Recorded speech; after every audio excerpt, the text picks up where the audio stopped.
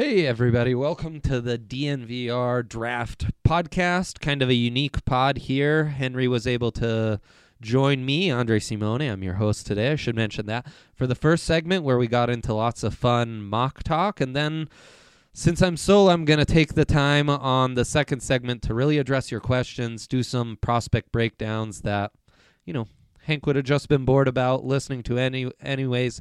But before we start, want to remind you, our presenting sponsor is Illegal Pete.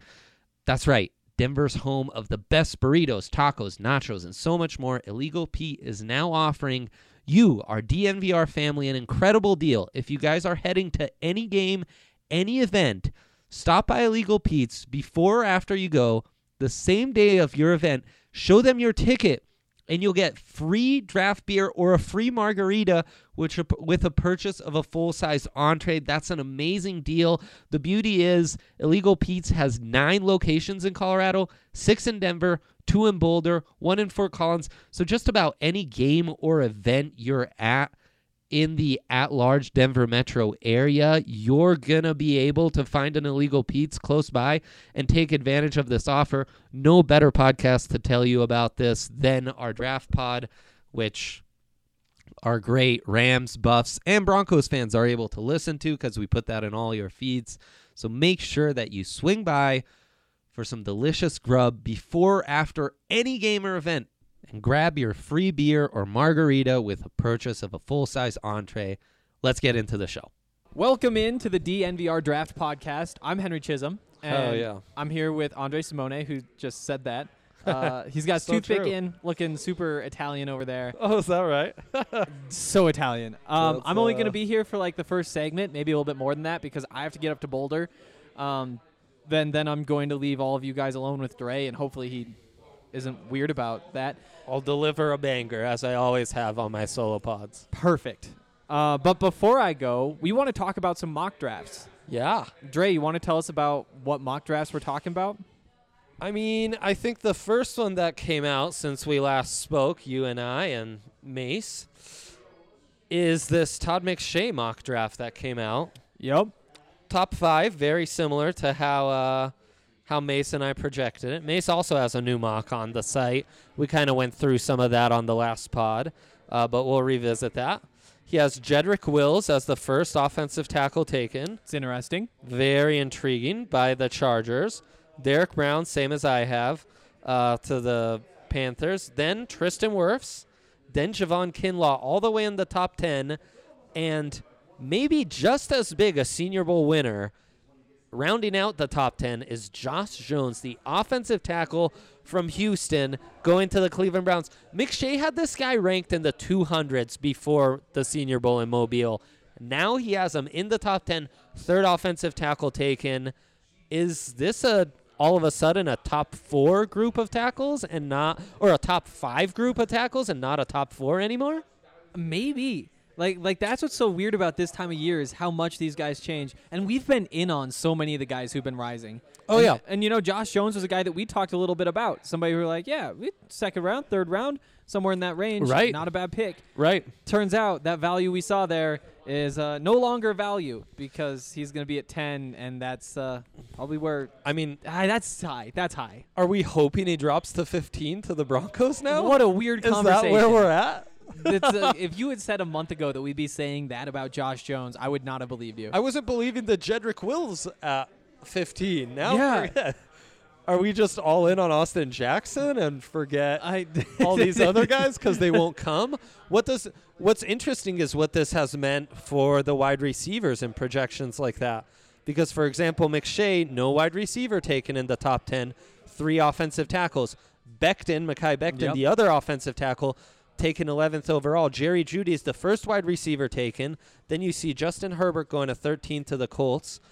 K'Lavon Chaisson going to the Tampa Bay Bucks at 14. And CeeDee Lamb dropping right into the Broncos' laps. I've been saying for a while I see Jerry Jeudy as kind of that top wide receiver who could drop. Lamb would surprise me a little just because he's so physically overwhelming when he plays. It's hard not to get enamored with his talent when you watch the tape. But, boy, that would be a steal for the Broncos to have a guy like CeeDee Lamb paired with Noah Fant, and Cortland Sutton. Could you imagine? Yeah, that's All of a sudden, Cortland Sutton, a year, 2 years down the road, is your number 2 receiver. Well, and you can really play bully ball with those guys. Oh, easily. I mean, bully ball. I mean, because what are you doing? If you're a team that has like 3 pretty solid cornerbacks, you're gonna put your biggest one on Cortland Sutton. Right. Now you're gonna put your second biggest one on CeeDee Lamb. That's gonna be a mismatch. Yeah. That's definitely going to be a mismatch. Yeah, week in, that'll be week trouble out. for you. Because he is just so good. It isn't just the size. He has the talent. Oh, he, yeah. He has the No, run after it's catch the ball ability. skills, Yeah, right? It's the yak. Yeah, the guy is just.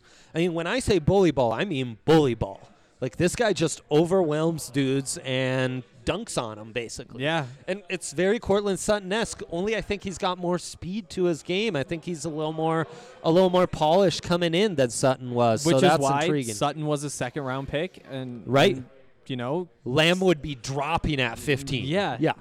That's a that's guy a who- crazy amount of talent at receiver. Crazy. And then behind them, you still have Tim Patrick, which Sure. I kind of like that fit a little bit better. If you're just saying, yeah, we're gonna have big, bulky guys. I liked that a lot better before Pat Shurmur. Back when we thought that this was gonna be a run-heavy offense, you want these big receivers who can block. Way back when. Way back when, wow, those are the days. But now I'm not so sure. Like maybe you do just want more traditional. Like, throw Deshaun Hamilton out there, see if he can replicate it. Again, I'm just not thrilled with these options. I think you still need a second receiver. Oh, It I drafted agree a second to completely. And I've seen a lot of chatter of, well, this wide receiver class is so deep, but the tackle class, you either get one of the top guys or you're really screwed and it falls off. That's coming from people who don't do a draft pod year-round because they don't know the kind of depths. Because after these top 5, and it is a top 5, we're including Josh Jones in it, then what are you looking at? Our boy Austin Jackson, Prince Tega Wanogho, as much talent as anyone. Shadiq Charles, the LSU left tackle. Isaiah Wilson, another late add-on who we didn't see. I haven't even mentioned Lucas Niang from TCU, or Ben Barch, who I absolutely fell in love with at the Senior Bowl. Trey Adams, these guys. Ezra Cleveland from Boise State, who's not getting enough buzz. There is a ton of talent at tackle where you could totally afford to go wide receiver at 15 and still get a really nice developmental piece with the kind of upside that those top 5 guys possess. Yeah, well, and to me, it's just so weird how this whole conversation has shifted. Remember, again, just a couple of months ago, we were saying, well, you're not going to be able to get Andrew Thomas. You're not going to be able to get Tristan Wirfs. I guess that means you're not getting a tackle in the first round. The rest of them are second, third round guys. Right. Now this becomes a conversation. Now you have to decide, do we want a tackle or do we want a receiver? Do we want to take advantage of the, sure, there's some depth at tackle, but the depth at receiver, just massive. Right. Right. There are more options with this pick now than there were before. It's not just see what beautiful falls to thing. you. Yeah. And we've talked about this with the offensive switch. You're not kind of locked into only the athletic zone blocking tackles. Yep. You can enjoy the entire buffet. And in this McShay mock, who is the tackle that drops? Andrew Thomas. Can you imagine? I mean, I'd be doing summers. He's the one guy I had kind of given up on. Like, no, okay. Yep, Andrew me too, Thomas. totally. Like, don't. And, in my mock, I had Tristan Wirfs dropping. Now I'm seeing Andrew Thomas dropping in a lot of mocks. Tristan Wirfs as being the guy that's being pushed up a little more. Can't say I'm surprised because we've said all along, what makes him so intriguing is his upside.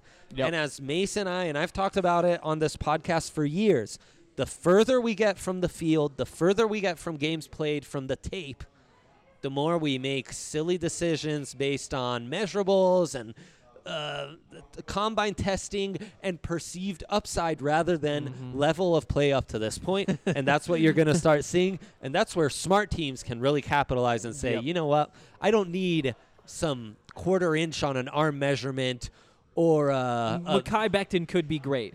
He's 375, he's 6'8", all those different things. Right. He was good. He wasn't, Andrew Thomas. Right. Just give me Andrew Thomas. Let me know that our left tackle situation is solved for 12 years, 14 years. Who knows? Maybe Mekhi Becton turns out to be the game-changing, all-time tackle that his body would allow him to be. Right. But you're guessing. You're hoping. Yep. I don't like it. Yeah, no, I'm with you. And then Andrew Thomas does go at 18 in McShay's mock. Austin Jackson goes 20th. So that's what? Jackson in reverse order. Jackson, Thomas, Wirfs, Jones, Wills. 5 tackles. Am I forgetting someone here? Almost feels like there should be 6. Either way, that's a crazy it's number. a lot of guys in the top 20. Oh, and Becton. I forgot Becton. Oh, So yep. it's 6 guys in the top 20 picks. That's over a quarter of the picks are offensive tackles. So how? And look, that happens. It kind of sucks because you would like an offensive tackle. But look, there's enough depth where you can manage this. You've got a great coach like Mike Munchak to develop guys. You've got 2 guys under contract already next year, so you can kind of play with it. Henry Ruggs dropping to 21, something I had in my mock. Interesting. Wouldn't be surprised if all of a sudden a mock like this, Ruggs and Judy get flip-flopped because Ruggs runs a 4.2 and maybe Judy only runs a 4.5. Yep. Which is exactly what Antonio Brown ran, which is exactly my comp for him. But we're going to start overthinking it and be like, oh, well, then blah, blah, blah. The numbers, so prepare for that. I cannot wait. Mace also, as you subscribers would know, has come out with a pod. We talked about the top 15 with Mace. It's the second half of his draft, I think, is intriguing. Yeah. Pardon me if that joke was over my head.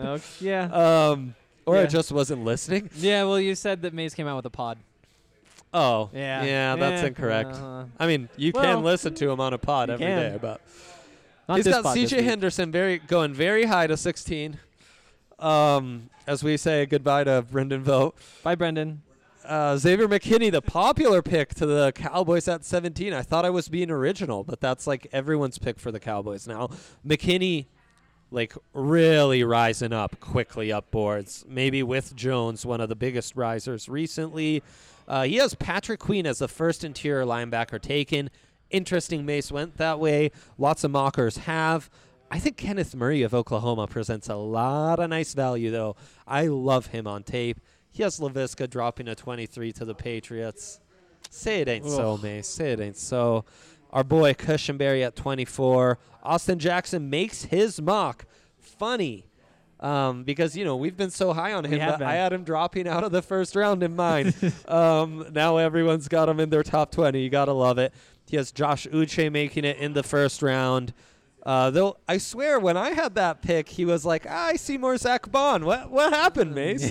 And then Trayvon Diggs, perfect fit for the Niners. I've always liked him as my cornerback too. And then he has Damon Arnett, last pick to the Chiefs. A cornerback that doesn't get talked about much because he was playing opposite Okudah, but you got to love his talent. These mock drafts have me wanting the Broncos to trade down more and more. Isn't it wonderful? Information is power, isn't it, Hank? Yes. When you do this year-round and you see your eyes are open to all the options the world has to offer, then all of a sudden you say, hey, I can really take advantage of this board. I don't need to be stuck in X or Y or no one else, as so many people on Twitter can be with us, where it's like, oh, no, if they don't get that wide receiver, they don't get that tackle, I'm out. No, my friend. There are plenty of options. Move down, play the board, do your thing. If you get 2 late first-round picks in this draft, that'd be incredible. Dude, it opens things up 23 nicely. and 30. I would, if you could have, they have 2 top 50 picks now. If you could have a third, how that opens things up. Yep. Matt Miller came out with a mock, kind of scrolling through it live. It's funny. A lot of these top 3s, everyone assumes it's the same thing. It's Burrow, Young, Okudah. We'll see if Okudah needs to run well, though, to stay in the top 3. For corners, that does matter. He has Jedrick Wills going all the way up to number 4. Even though Mace did have Isaiah Simmons, he warned us that he could see tackle going. I think he was thinking Andrew Thomas. Now it's Wills is the hot guy, which is hilarious. Tua going to Miami, no duh. Everyone has that basically now. Herbert to the Chargers. So things regulating a little more. What we saw with McShay is guys like Chasen Epinesa going before the Broncos really opens things up. Yep. And, Kinlaw going 9th overall really opens things up. It does. Derek Brown at 7 for Matt Miller as well. Becton is his second tackle taken, so it's really different for everyone. Jags take Isaiah Simmons. Wirfs goes 10th to the Browns. Andrew Thomas finally 11th. So those top 4 tackles going in the top 11, that's kind of a trend lately. Judy dropping to 12. Again, I had that in my mock, and it was like, I don't see it. Hey. Now we're seeing it. Jordan Love going to the Colts. Then it's Jacob Eason at 14 to the Bucks. That's a scenario Broncos fans need to be rooting for because it opens up options. And again, Matt Miller has CD Lamb dropping to the Broncos at 15. How much fun would that be? Dude, that would be so exciting. Going off of my board of, let's just say potential targets for the Broncos. So forget Burrow, forget Tua, forget Derek Brown. CD Lamb would be easily the highest potential guy. I have him 5th on my board. I have him ahead of Jeffrey Okudah. That's how much I think of this stud wide receiver. Getting him would be amazing, Hank. It would be, forget dream scenario. It would be beyond a dream scenario. It'd be incredible. Also, Matt Miller, worth noting, Josh Jones in his top 20. So, and if you need to familiarize yourself with Josh Jones, read some of our Senior Bowl stuff where Mason and I put video evidence, and he's a smaller school prospect because he played at Houston. He wasn't in the Power 5. But what did he do? You put on his Oklahoma tape, dominant. You put on the Senior Bowl tape, only guy who could handle all those edge rushers in tough settings. So really he's kind of eased those concerns. He's great in pass protection. He checks off the biggest, most important trait you want. Let's roll with it, man. It's pretty crazy. And again, just my mind is still stuck on the possibility of trading down at this point. Why not? Looking at McShay's mock draft, at number 15, you have options. You can take CD Lamb. You can take AJ Epinesa. Xavier McKinney, a guy that we're starting to like more and more. Andrew Thomas. Austin Jackson, I don't really like him in that caliber of player. Right. I it's still think almost he's a little like behind. let's not reach on our boy now. Yep. Henry Ruggs. Also in that conversation. Right, 21 in Matt Miller's mock as well. Kind of a thing. Like, he's just dropping in mocks. Yeah. There's too many receivers for them to all go in the top 15. Yep. Kenneth Murray. Even Grant Delpit, dude. not a guy we're Kenneth in love Murray with. or Patrick Queen have me really intrigued. Well, Matt Miller, for example, is Kinlaw dropping to 20. Yeah.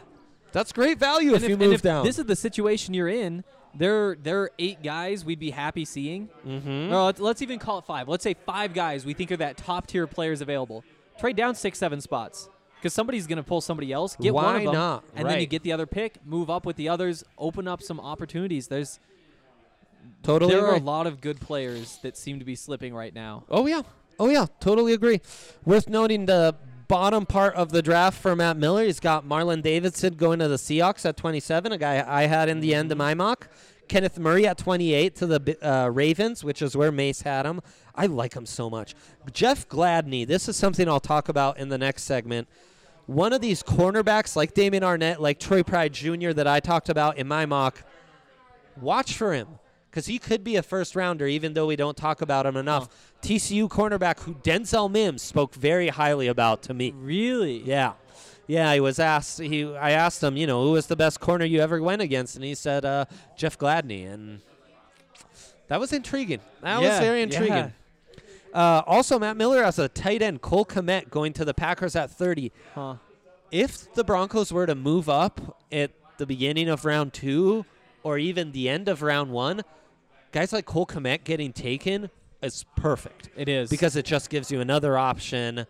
That's one guy you weren't going to take anyway. Right, he wasn't going to be considered.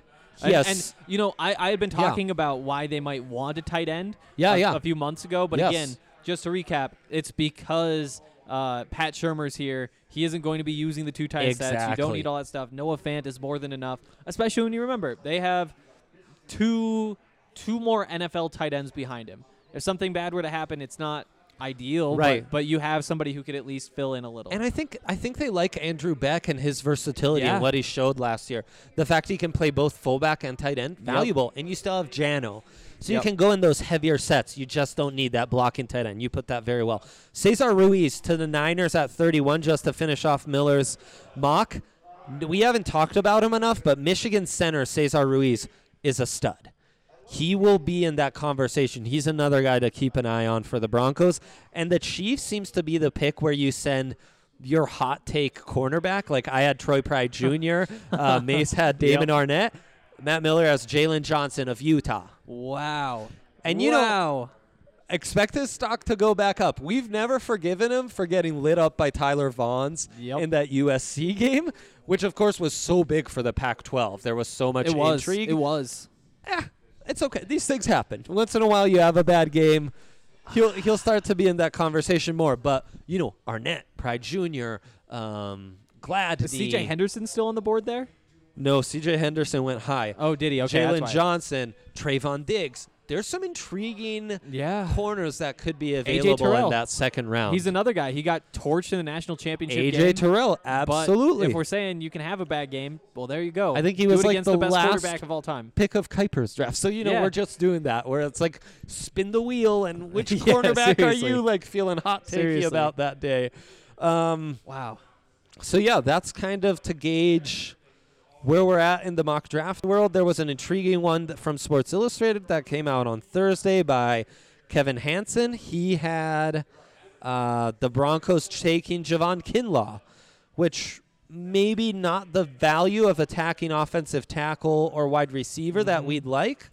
Worth noting that he does have Wills, Thomas, Becton, and Wirfs in that order all going in the top 12.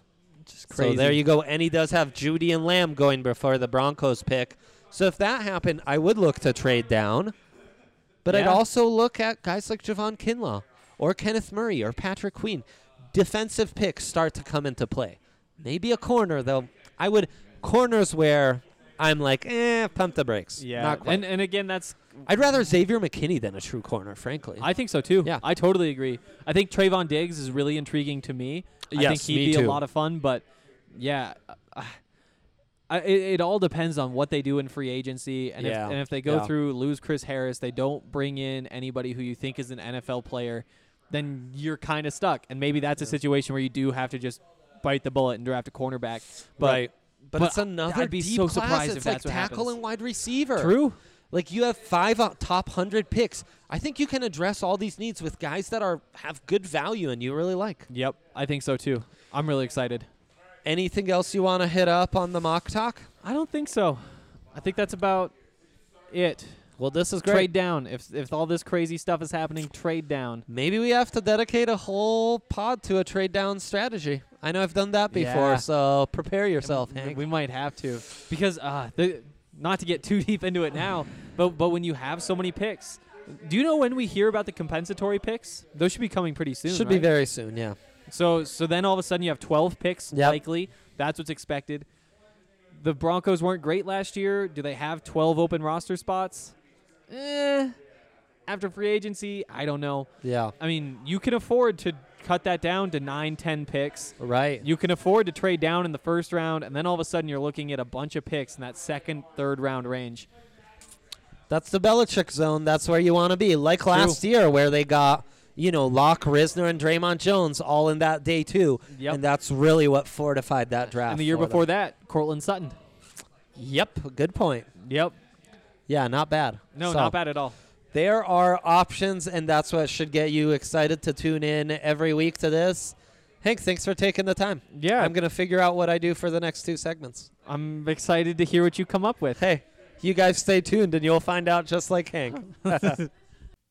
Well, guys, before I take over solo, want to tell you about one of my, it's always fluctuating, but one of my top 3 Breckenridge Brewery beers. They're Colorado Core. I, am trying to be funny, which is something I attempt from time to time. I've called it the champagne of beers, which of course is not official, but it's got that feel. It's for people who like a good lager or something a little more bubbly, like some champagne, you'll enjoy this. For someone who likes more of a cider, you'll enjoy this, though it's not your typical cider. It's just that perfect blend and marriage of the two. It's really just phenomenal. To me, what I love about it is it's perfect for any season. It's refreshing in the summer, still's going to hit the spot in the fall and spring. It's actually perfect in those mid-seasons, but it's going to be delightful in the winter. Curl up, watch some games on the weekend, maybe put the fireplace on and put down a few Colorado Cores and just have a great day. So, yeah, you can't go wrong with Colorado Core. Check them out. Check out Breckenridge Brewery and all the great stuff they do. If you're here close by, you should check out their campus. I was just there last weekend. Boy, is it unbelievable. Phenomenal food. The gear is great. They hooked me up. I would highly suggest you go and check it out. Check out their campus. Check out some of their new beers that we were able to try as well. But definitely drink some Colorado Core because that stuff is delicious. And before we move on, as you guys may or may not know, taking care of your teeth is pretty important. Duh. Our friends at Green Mountain Dental Group are giving away a free Sonicare toothbrush when you schedule a cleaning, x-ray, and exam. That's right. You simply have to take care of your teeth for Green Mountain Dental Group to hand over a free Sonicare. Check them out today online or call at 303-988-0711 to schedule your appointment today. All right, well, I guess the topics I want to hit before we jump into your questions are really kind of overarching topics that I keep returning to when I look through all those mocks, when I was making my mock, when I'm working on finalizing my rankings, which of course, it's just stacks on stacks because you think you're finalized, then you get into you're watching one guy and it's like, oh, this other guy's popping. Let's watch more tape of that guy. And it's just a vicious cycle. It continues. But really, I feel like the overarching topic of our mock talks in segment 1 was really how those top 4 to 5 offensive tackles have started to fluctuate and in some ways kind of get flipped on their heads from what the consensus rankings for them, at least from a media perspective, were going in to coming out of the season and going into the draft process. And it's been really interesting how Andrew Thomas seems to be dropping in a lot of these rankings while Tristan Wirfs seems to be moving up. And Jedrick Wills and Mekhi Becton are kind of those wild cards who in some spots are sneaking into the top 5 or top 10. And then you've got Josh Jones, who's the other wild card. Well, why is this happening? We've talked about this a lot during the season. We've talked about this a lot over the years of doing this draft pod. It really comes down to traits, right? You gotta remember when you're evaluating prospects, what are the traits they bring? What are the traits that make them special? And I think that's really the bottom line with Wirfs is, yes, the tape hasn't always been the most consistent. Yes, you worry about him playing primarily right tackle. There are some people who think he's going to be best suited as a guard where his wide base and just natural raw power is going to play so well. He played, seamlessly at right tackle over his career in Iowa, a place that's known to develop offensive linemen, and then transitioned so smoothly at left tackle this season when he was needed, when they suffered some injuries at that spot and he needed to fill in. So that versatility is going to be really enticing, but really at the end of the day, it's what we've talked about with Wirfs all along. And Wirfs for us, his stock hasn't fluctuated much for us. We've been high on him, knowing full well he's had some deficiencies. And look, you watch the Wisconsin game, not always great. You watch the Michigan game, that's where he probably struggled a bit more. You could say the same about Jedrick Wills. And the thing about Wirfs is he's not always consistent. His mechanics can probably be the most inconsistent of this group of 5. Becton can be a little sloppy, but I think Becton might be more consistent. It's just more sloppy because he's so big. Wirfs, it's a little sloppy. Just feet need to match what his upper body's doing. Once in a while he'll reach. The hands can be a little inconsistent. When he gets to the second level, you'll whiff on some blocks. So there's a lot of little things when you watch the tape that you can ding him on. He's far from perfect at this point, but what's so enticing is that versatility, the length, the feet. In pass protection, I think he's the one who profiles to have the highest upside as a potential franchise left tackle, as a blindside protector. That's the trait that trumps all traits. That's the trait that's going to make you a lot of money. That's where coaches are going to dream on you, especially when you've got a staff that's got some incredible offensive line coaches, starting with Mike Munchak, and you're going to convince yourself, hey, there's plenty of potential here. We just need to put them in the right hands and hone those skills. And that's why you're seeing Wirfs kind of start to climb up boards. This is something I've talked about for years. And I loved doing the pod with Mace the last couple weeks. And it's something he talks about too. The further away we get from the tape, and the more, it gets into that silly season and making wacky decisions, not so much based off what we're seeing when we watch these guys, but more dreaming on them. And that'll just take off even more once we get into the combine and pro days here. Thomas instead seems to be the guy that's dropping more. And I think with Thomas, who is still my top tackle because he is the most consistent on tape, his power is unreal. His balance, like when someone gets within his frame, they're not trying to go outside or counter with some inside move off his inside shoulder. They just try to overpower him with like a bull rush. He just is so big. He engulfs rushers, and his balance and anchor is outstanding. You try to go through Thomas, good luck. It's not happening because he's just got such natural balance. He anchors so well. And in the run game, he is so powerful. He's an absolute stud. Measurements will be important for him just to confirm that he's got that great length. Really, the only question with him is, does he have that elite kick step outside to mirror those truly elite rushers that you see in the NFL who can just dip their shoulders, and get around you that way?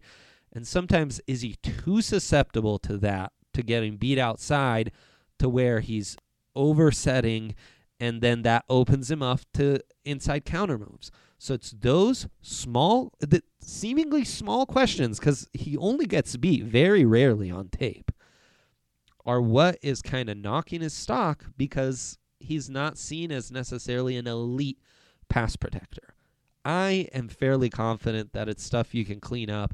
I think his feet are more than good enough to play on the left side and be developed into a very strong pass protector. But that's kind of the question that's scouts are raising up, and it's why media members are ranking him a little lower now. And Wills is interesting. To me, Wills, there's a bit of a split opinion. There's some people who just think he's a phenom. Set and forget, plug and play, left tackle. Even though he hasn't played that position in college, there won't be any issues whatsoever because he's just so clean on tape. He can be so powerful. Everyone references the Auburn game where he's doing things like knocking Derek Brown off his spot and stuff. And he can be very powerful. He wins the award for most violent hips in this draft class. He will absolutely finish you if he can get his hands on you. Hands can be very good. I think the power at the point of attack is being overrated a little bit. I see him get knocked off his spot too often for my liking, for a guy who everyone talks up his power. Now, it's worth mentioning, when people knock him off his spot, then he shows great balance, a really strong anchor to then, get himself balanced again, re-anchor, and really hold his own. Where I have my questions is his lateral mobility, which of course comes into play in pass protection. I would have been a lot more concerned if this was still the, Shanahan-style zone scheme the Broncos would be implementing. Now it'll be a little more of a mix and match, so I'm not as concerned. But you watch that Michigan tape, anytime he's moving laterally, anytime they try to get him out in space, he's getting beat to his spot, often by Josh Uche, who, we talked about it in the first segment and in last week's episode. Moving up for me, one of the big winners in the Senior Bowl, gave Wirfs trouble as well. So, take those performances against Michigan with a grain of salt, because those guys are playing a really high-end edge rusher in Josh Uche, who's really rising up boards for what he's done against those guys. For me, he's going to have a first-round grade, but it's going to be because, I think he could be one of the NFL's best guards. Like, if you told me the plan for him is to be the next Brandon Scherf and you're gambling on him not facing the injuries that Scherf has faced in Washington, where clearly that medical staff is an absolute disaster, and it explains why so many of their stars can't stay healthy. I mean, they should really, burn things to the ground and start anew in a lot of ways there. I could think he could be an absolutely special plug-and-play top 5 guard in the NFL like tomorrow. I think he could be a very high-end right tackle. I'm just skeptical about how he'll translate as a left tackle, and there's a split there. I think I was reading Todd McShay's not mock draft, but his big board, and he had the same concerns, saying that he thought Wills can be elite guard or right tackle. As a left tackle, not there are more concerns. That's where I'm at too. So just take that with a grain of salt when you're looking through these mocks, or you're creating your own mocks and you're putting Wills to the Broncos. Doing that, to me, says you've got more faith in Garrett Bowles than I do, frankly. And then you have Mekhi Becton. Becton, late riser in the process because he's at a Louisville program that's not great. His size is kind of unicorn size. We don't see a ton of these guys. Orlando Brown, coming out of Oklahoma a couple years ago, is one of the few that even fits that mold. Brown was playing right tackle for Oklahoma, so slightly different. And he was in that late first range at this point in his draft season, and then the combine completely killed him. It'll be interesting to see how Becton is going to do at the combine, because clearly with Brown we found, those combine numbers didn't really matter, because I always say this is another of my rules. You can't be lacking both speed and size. But if you have one of those two elements, that will take you a long way and can allow you to make up for your speed or size deficiency. You can't lack both. And Becton certainly has the size, and he moves really well on tape for a guy his size. He moves well in space. He's an absolute mauler in the run game, though I think clearly he plays 2 up high, but he can just push guys off because his upper body is that strong. And his feet are good enough. He looks sloppy, but his feet are good enough, and that length is so overwhelming. He can really do the job in pass protection. He's not for everyone, and sometimes when I evaluate offensive linemen, there's style points almost come into play where it's like, do you look sloppy? Do you look balanced? He can look really sloppy, and then he can make some eye-popping plays where it's like, wow, for this size, this guy's unbelievable the way he moves. Got a bit of a nasty streak too. So he's really going to be a top 15 pick, but you got to have a plan for him. You need to know he's a unique offensive tackle because he is just so massive. And then Josh Jones, he's rising up because of the Senior Bowl performance. We've talked about the small school stuff and how him checking off some important boxes both in Mobile and early in the season when he played Oklahoma is really going to play up. He showed he doesn't have elite length, but good enough length. I think he has versatility, though we haven't seen that a ton on tape, because at Houston he basically played left tackle his entire career. But again, it gets back to traits. The most important trait is being great in pass protection, and that is where Jones is really elevating his stock, because that's the most important trait in the modern NFL, is being able to keep your quarterback clean. I don't have to tell Broncos fans much about that. I think that's pretty understandable why that would be so important. And that's why Jones, like Wirfs, is rising up, and that's why a guy like Thomas is dropping a bit more. To finish this up, I was going to talk cornerbacks, but we've got some good questions, so I'm going to save that. I got a rare question on Twitter. I didn't get to it. If you guys want to guarantee I answer your questions, just holler at us, subscribe, and comment on the pod post. We'll always get to that. If you're not a subscriber, I highly suggest you do. But once in a while, I'll get a good enough question on Twitter where even though it's not from a subscriber in a comment section, I will address it. This is from Brennan. His handle's Brennan, with a bunch of numbers. But he asked, what about DeAndre Swift to the Broncos?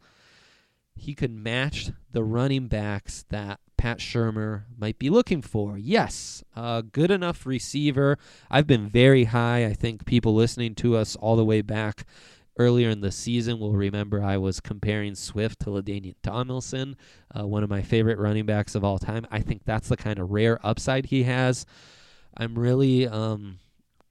I find myself grading running backs harsher and harsher, and really if you don't have the ability to catch the ball, you're not going to get a first-round grade for me because I really don't think you're worth signing to a second contract after your rookie deal is up. Swift is that rare prospect. So from a value standpoint, at 15, he would fall right within the range of where I think it'd be appropriate to select him. The thing is, I don't think this team is at a point where they can afford to go running back. In round one, there's too many things you need to address on the O-line and at wide receiver to make this offense work. A running back like Swift, we saw it with the Pat Shurmur's Giants.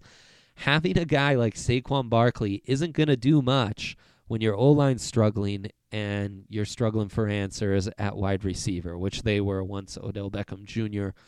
left. So that's an intriguing low-key name to keep in mind. I think if you drop to the second round, you definitely start to consider that a lot harder.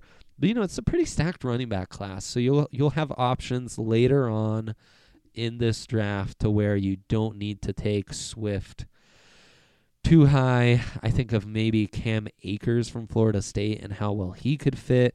Keyshawn Vaughn. I saw some real speedsters at the Senior Bowl. Darius Anderson from TCU. Joshua Kelly would fit really well from UCLA. JaMycal Hasty was the other one. Joshua Kelly could be an all-around back, though, and really fit that mold. So keep an eye on him. So that's it for that second segment. We will be right back, and then we're going to handle all your questions. You guys had a decent amount for me this week, so we're going to get to those real quick. What's up, guys? Ryan Konigsberg here, and I got to tell you about the Blake Street Tavern. It's my favorite sports bar in town, as evidenced by the fact that we had our fantasy draft there. It's where I watched Super Bowl 48. It's where I watched CU win a Pac-12 basketball championship back in the day. It's the place to be for any sporting event. It's the biggest bar in town. I always joke you could land a 747 in there. It was named the National Sports Bar of the Year in 2017 by Nightclub and Bar Magazine. It wins Best Sports Bar in Denver seemingly every year from Westward. Anyone else that's voting, it's the place to be. They've got great specials, and the food is out of this world. I recommend the nachos, the green chili fries, the buffalo chicken wrap. You name it, they've got it. And the location is perfect. Just 2 blocks north of Coors Field, and they have parking. So go check out the Blake Street Tavern. And we're back after that message from our guys at Blake Street Tavern. Quick reminder, thednvr.com. Things are popping off on our site right now. Amazing video content. There's just some great Broncos, Buffs, Rams content. We just closed out the recruiting cycle. It's just, we say this all the time, but it's because we're always improving and always growing. It always rings true. There's never been a better time to subscribe to thednvr.com. The things we have in store for this Broncos offseason, I just can't wait to unveil for you. I can tell you, as we always have, we will have film rooms for every major acquisition and addition the Broncos make this offseason through free agency or the draft, as we have had for several years now. You do not want to miss on that.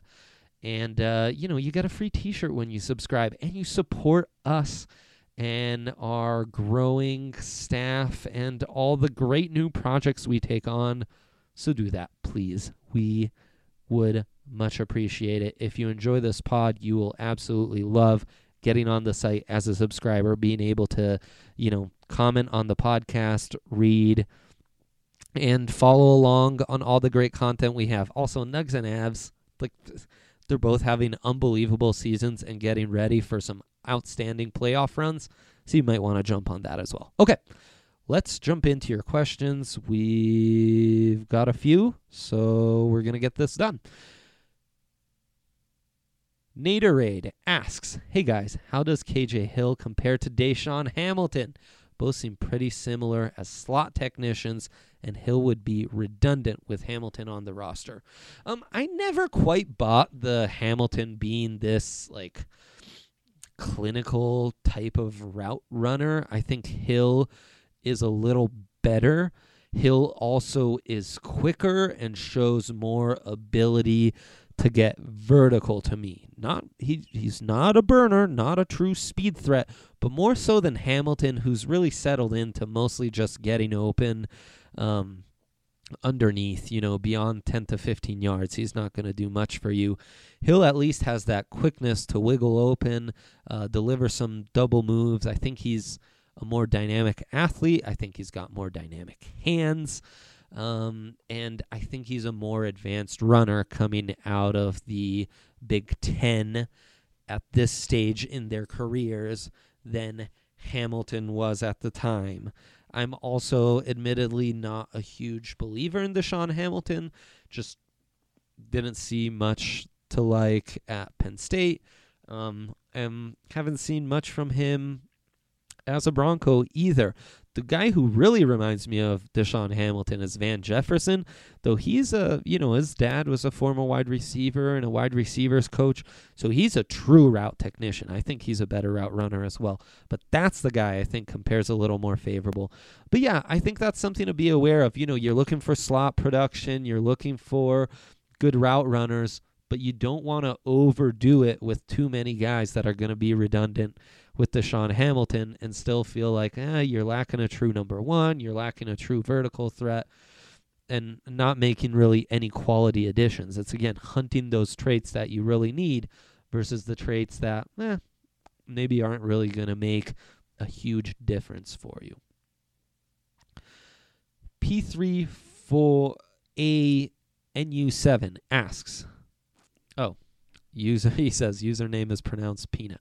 I was wondering if you guys could compare Hamler, Rhaegar, and Aiyuk. So KJ Hamler from Penn State, Jalen Rhaegar from TCU, and Brandon Aiyuk from Arizona State. They all seem to be closely ranked in mocks. Who would you prefer and why? Who would fit the Broncos best?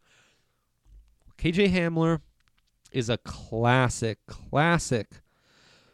quick slot guy. He's the kind of guy you'll give jet sweeps to. He's the kind of guy you'll put in motion pre-snap. Can impact the game as a returner. He's undersized. You'll hit him on screens and stuff. You want to make sure he's not Tavon Austin, and he's more Percy Harvin. In that Tavon Austin was kind of this gimmicky gadget player at West Virginia. He goes in the top 15 because he tests really well in a weak draft class, but he never got open. You needed to spoon feed him plays, or he just wasn't getting open. I think Hamler has a little more vertical ability or ability to just shake guys open instead of being spoon-fed lateral throws that then he can create off of Yak. But that's the concern with him. Not physically imposing. You worry about his impact on contested balls and stuff like that. You'd want an accurate quarterback for him, not like a Josh Allen who needs a little more size in his receivers because that's going to give him a better margin for error. Jalen Rhaegar, really outstanding. He came off a spectacular season at TCU as a sophomore and had big expectations. He was ranked, neck and neck with Henry Ruggs coming into the season. TCU's passing offense just was underwhelming, so his production hurt him, and he was at times inconsistent last season. So that's going to be your concern, but he's got the speed. He's bigger and more physical than Hamler, and even though he's a smaller guy, you see the vertical leap, his ability to leap and go up and grab contested catches is pretty impressive. He's easily the highest ranked of these three guys for me. Aiyuk is kind of a one-year wonder. He's a JUCO guy, comes to Arizona State and is overshadowed completely by N'Keal Harry a year ago. Then when Harry goes to the NFL and doesn't do much with the Patriots this season, he blew up. I worry that he's a little Dante Pettis-y in that he's an outstanding athlete, great game-breaking speed, and he's also bigger than any of these three guys. So the yak ability is pretty impressive. What happens with him is you really see that speed with the ball in his hand. So he's a great returner. He's great, on screens and stuff like that, though he's not like a super creative runner, not great shake when he first needs to make a guy miss, and he's raw as a route runner. So that speed doesn't really show up when he needs to create separation in the passing game, or it doesn't show up as consistently as you'd like. So that's kind of where you're at. To me, Rhaegar, the vertical threat he presents, the fact that he's got more contested catchability makes him the most intriguing of those three. I really like Hamler if you could get him in the mid-second. IU I'm a bit of a buyer beware on right now, especially after talking to some people at the Senior Bowl. We interviewed him at the Senior Bowl, but he wasn't able to practice during the week. He was dealing with an injury. So there's that. Now from Count Locula, who is the one player you think Denver would consider trading up a few spots in the first round to get? Love the Count. Well, I think it'd be one of those 4 to 5 offensive tackles. That would definitely be one, or one of the top 2 wide receivers, so CeeDee Lamb or Jerry Jeudy. Those are the 2 guys I could see them moving up for. That's what would really make sense. I'm trying to think of other top prospects who could drop that maybe I'm not even considering. Like Simmons, I don't know. I have a hard time reading Simmons because, as I talked about with Mace during Senior Bowl week, I feel like Vic Fangio's tough to read on what he really requires out of his interior linebackers and how high his standards are.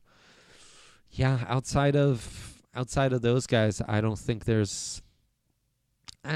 Me personally, I would trade up a few spots for Derek Brown. I think that's a big enough need, and he's a rare enough talent that you would move up for him if, say, pick 11 is done and he's still available. Though pick 12 is the Raiders. Would they be interested? Who knows? The Big Tabowski, who we know is locked in, says definitely Thomas, Jeudy, Simmons. Disagree on Simmons. I'm on the fence, I guess. Young, yeah. I mean, I just don't see them moving up to get Chase Young. Okudah, look, I don't think so. He also says Brown and Okudah. Okudah, I mean, he's great. I love Okudah as much as the next guy. I don't think this system requires an elite lockdown cornerback like that. So I don't think it's the greatest allotment of resources to take a guy like Okudah in this zone-heavy defensive system that high, because that elite trait that's the big seller for him isn't going to be a huge seller for you. He also says Wirfs, maybe, Ruggs, Lamb, Kinlaw, maybe. No, I think Ruggs and Kinlaw, you just wait for the board to fall your way. So there you go, but love that Big Tabowski had some input on that. Steebert92 asks, I've been doing my own mock drafts, trying to draft like the Broncos. Have been trending. I'm curious your thoughts on how Shaquille Quarterman, Miami linebacker, Antoine Brooks Jr., Maryland safety, and Lakey Fotu would fit into the Fangio defense. Quarterman, I'm just off of. I think he's too slow. A team that already has Josie Jewell and Todd Davis, I don't think needs Shaquille Quarterman. And fit, I think he's kind of an awkward fit like those guys were because he doesn't have great range and coverage. Brooks, I like. did some decent stuff, though he's a safety. You see what happens with Will Parks. I don't see a lot of hybrid ability with him, so maybe I'm wrong, though. I need to dig in a little further. I like his physicality, so he'd fit in that sense, though he'd only be a backup. Leiki Fotu, I think, would fit really well. I wonder in a three-man front, is he more of a natural 0-1 technique as that nose guard? Could he play some 5 technique? I think he could. He's got the length. He shows some pass rushing flashes, though he's really more of a gap stuffer. But his motor's really high, high character guy, great size. I mean, he was one of those 2 or 3 guys like Javon Kinlaw who look like a man among boys in Mobile because his size just stands out so much. So Fotu, I think, is easily the best fit because that's also a need. And at worst, maybe he's not Draymond Jones with that high-end pass rushing upside, but he's a guy who can give you, can right from year one, can be featured as a rotational piece and at least stand out as a run defender, and from time to time do a little something in rushing the passer because none of the attention will be directed to him. Dan Burke asks, hey, Dre, Henry, Mace, if you're on as well. We wanted to have Mace. And then the Pat Shurmur press conference threw everything off. But I look forward to having him and the other Broncos guys on a lot more the rest of the season. Just thinking about some receivers that Shurmur's had in his various stops. Are there any prospects in this class that compare in any way to Stephon Diggs, Golden Tate, Odell Beckham Jr., Sterling Shepard? Thanks. Again, you could add to that list, this is a guy who's had Deshaun Jackson in his time overlapping with Andy Reid in Philadelphia. So he's, that's the thing. That's why we were already off of bigger wide receivers, now even more so, because typically he wants more of those speed route runners. I think KJ Hill compares to a Diggs coming out, though, or even a Golden Tate, though Diggs has more speed. Odell Beckham Jr., he's a freak. I don't think anyone really compares. Earlier in the season, there were some Judy Beckham comparisons. Judy's hands are too inconsistent for me to feel good about that comparison. Hamler could work as a Sterling Shepard type of guy. Who else in this class kind of fits the mold of those guys? Tyler Johnson fits. I think KJ Hill fits. I think Rhaegar fits. Kind of that Deshaun Jackson type mold. Henry Ruggs would also fit. Van Jefferson fits to some extent. You should add Adam Thielen to this list. Kind of, who's the next Adam Thielen? There aren't a ton of guys. Maybe keep a name on Tyler Vaughns from USC, who I think fits this similar profile and really gave, one of the top cornerbacks in this class, Jalen Johnson from Utah, some big-time trouble. So there's a few names to keep in mind.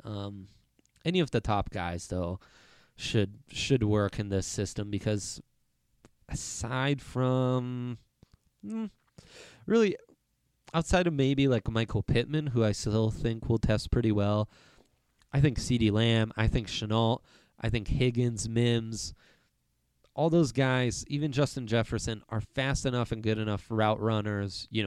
Jefferson, good enough route runner. Higgins, Shenault, good enough speed. Mims, to make it work in this system with a little development. They'll have to be developed. They won't be ready-made contributors day one, but they'll be developed, and they could definitely contribute. Jimmy Balls asks, hey guys, I've been a long-time listener but wanted to show my love and support by hopping in the comments. Thanks so much, Jimmy. Really appreciate it. Which position do you think the Broncos are better waiting for in the draft? There seems to be great value for safeties and interior offensive line on day 3. Interesting. I would tend to say there's better value for like cornerback and wide receiver, but it's interesting that's what you're finding from doing these mocks. That's what I love. We can kind of crowdsource this now that you guys are such great contributors. But I wanted to see what you guys thought. I also wanted to share my favorite TDN mock with you. Let me know what you think and keep killing the draft coverage. What positions are the Broncos better waiting for? Running back, always a great position to wait for. I like the depth at offensive tackle, though I think that's more like day 2 depth. It's not great. Those guys are at such a premium. They'll get taken up pretty quickly. I guess I see it. I see the interior O-line depth come day 3 because you have some of the converted tackles like Hakeem Adeniji from Kansas, Natane Muti of Fresno State, who I haven't talked about nearly enough. He played left tackle for Fresno. He was outstanding if the medical's clear. The 2 Oregon guys, Calvin Throckmorton and Shane Lemieux, Nick Harris, the Washington center, the Michigan guys all kind of fit in that range. Damian Lewis from LSU would fit. Darrell Williams, Jake Hansen from Oregon. Some of the centers I didn't love but would be good values in day 3 in Mobile, like John Simpson of Clemson would be there. I think, cornerback is where there's good value, and as you said, safety. I think there's decent, not great value at safety in day 3. And then in his mock, he got Wirfs round 1, Ayuk round 2, traded up to get Bryce Hall in round 2. Then in the 3rd, got KJ Hill and Lakey Fotu. In the 4th, got Akeem Davis-Gaithers. In the 6th, got Jeremy Chin. And in the 7th, got Jake Hansen. Wow, that's a nice haul. Don't love Ayuk, just personal preference, but I think you'd be hard-pressed to argue with that value. And I like the Ayuk pick a lot better because you complement it with KJ Hill. So now you've got your slot. You've got a returner and vertical threat to complement Sutton. You've got that versatile plug-and-play offensive lineman in Wirfs, who I believe in his upside going forward in 2021 to play either tackle spot. Bryce Hall is a great fit because he's that versatile, more physical cornerback. Only question is, can he turn and run in man? Well, in this scheme, those questions are eased. Like Ufotu, love that you can add that depth in the draft. Even if they get a big name in free agency, someone like Fotu would be really nice to add to the rotation. Davis-Gaithers is going to contribute immediately on special teams and has that athletic profile as a rangy cover linebacker. And Jake Hansen, to me, is great value in the 7th round. Great draft. Thank you, Jimmy, for reaching out. Bronco in San Francisco, our second to last question, asks, how would you rank the O-line prospects? I've been seeing Andrew Thomas drop lately, when for a while he seemed like number 1. How far down the list of offensive tackles would you go before you switch to wide receivers? The Big Tabowski responded, I don't understand how Thomas keeps dropping. Well, you guys will love my second segment. For me, he is hands down the best O-lineman in this class. Now, this goes back to the second segment. Yes, on tape, he's the best, most consistent offensive lineman. But he doesn't necessarily have those desirable elite traits, and that's what's knocking him a little bit. O-line would love for him to drop to us at 15. Gives Elway a proper headache then. It'd be great to see him drop. You couldn't go wrong with... Man, I say that, but at the same time, Wills, I'm a little buyer beware if you want to plug and play him at left tackle. And Becton, he feels a little boomer busty to me just because he's sloppy and, that frame is only going to tighten up so much. I mean, at a certain point, he's going to be 6'7", 350. You're not going to narrow that down too much. That's the guy he needs to be, and can he have that elite knee bend? Like, what happens when he faces a Josh Uche? When he faces a really slippery outside rusher who can just dip the edge? I guess that length will come into play. Look, I don't see this the way some do, where it's offensive tackle or bust until the top 4 are gone, and then you go wide receiver. I play my board. I'm going off of, who has elite traits, who I think could be a special player at their respective positions. And when I'm ranking wide receivers and offensive tackles, the top prospect of those two positions for me is CeeDee Lamb, because he's just special. He's going to overwhelm you with his combination of physicality, hands, ability to make acrobatic catches, speed, yak ability. He's just going to overpower you. He's going to be a phenom in my mind. Then it's Jerry Jeudy. Then it's Andrew Thomas, Tristan Wirfs, Jedrick Wills, Henry Ruggs, Mekhi Becton, and after that, Josh Jones. And again, Wills rank that high because I like how he projects as a guard or even right tackle. If you're looking for a left tackle, that changes the equation. He'd be ranked below Becton in that area. So that kind of gives you an idea of how I see things. Of course, I'm far from locked in. There's still, I still want to finalize my evaluations, see how these combine numbers change some things, and what have you. I'm trying to be a little more patient, let the data come in, have a bit more of a holistic view instead of locking in my evaluations earlier, and then as other information starts to come in, kind of digging my heels in and being like, no, I was right when I said this back in November. I don't know. I think it's better to have an open mind and approach this a little more holistically. So that's why my approach has changed and why you've seen my rankings be delayed a little more and me be a little more open-minded in my approach than I have in years past. To close this out, Benny Lava, Benny Lava. I always forget. Ryan made fun of me when we did that pod together a couple months ago. Yes, yo, boys. Who are some late-round corner options that could fit well for the Broncos zone scheme? I've been seeing Bassey from Wake Forest or Stanford Samuels, the third from FSU, being connected to the Broncos. Anyone else? I ask because I'm not super down with corner early in the draft. What do you think? Yeah, I agree with you there. I don't think this scheme needs it. I think beyond just looking at pure corners, have a broader view. Look at those versatile defensive backs, because what we've seen from Fangio so far is since he's become the head coach, the cornerbacks they've added are Bryce Callahan, can play both slot and outside, though mostly slot. Kareem Jackson, slot corner, strong nickel, can play safety, can play outside corner. Very versatile. They held on to Chris Harris Jr., didn't trade him. Then they added Devontae Harris from the Bengals, kind of fits that mold of both. Bosby's the only true outside corner they've added since Fangio's been on the team or been the coach.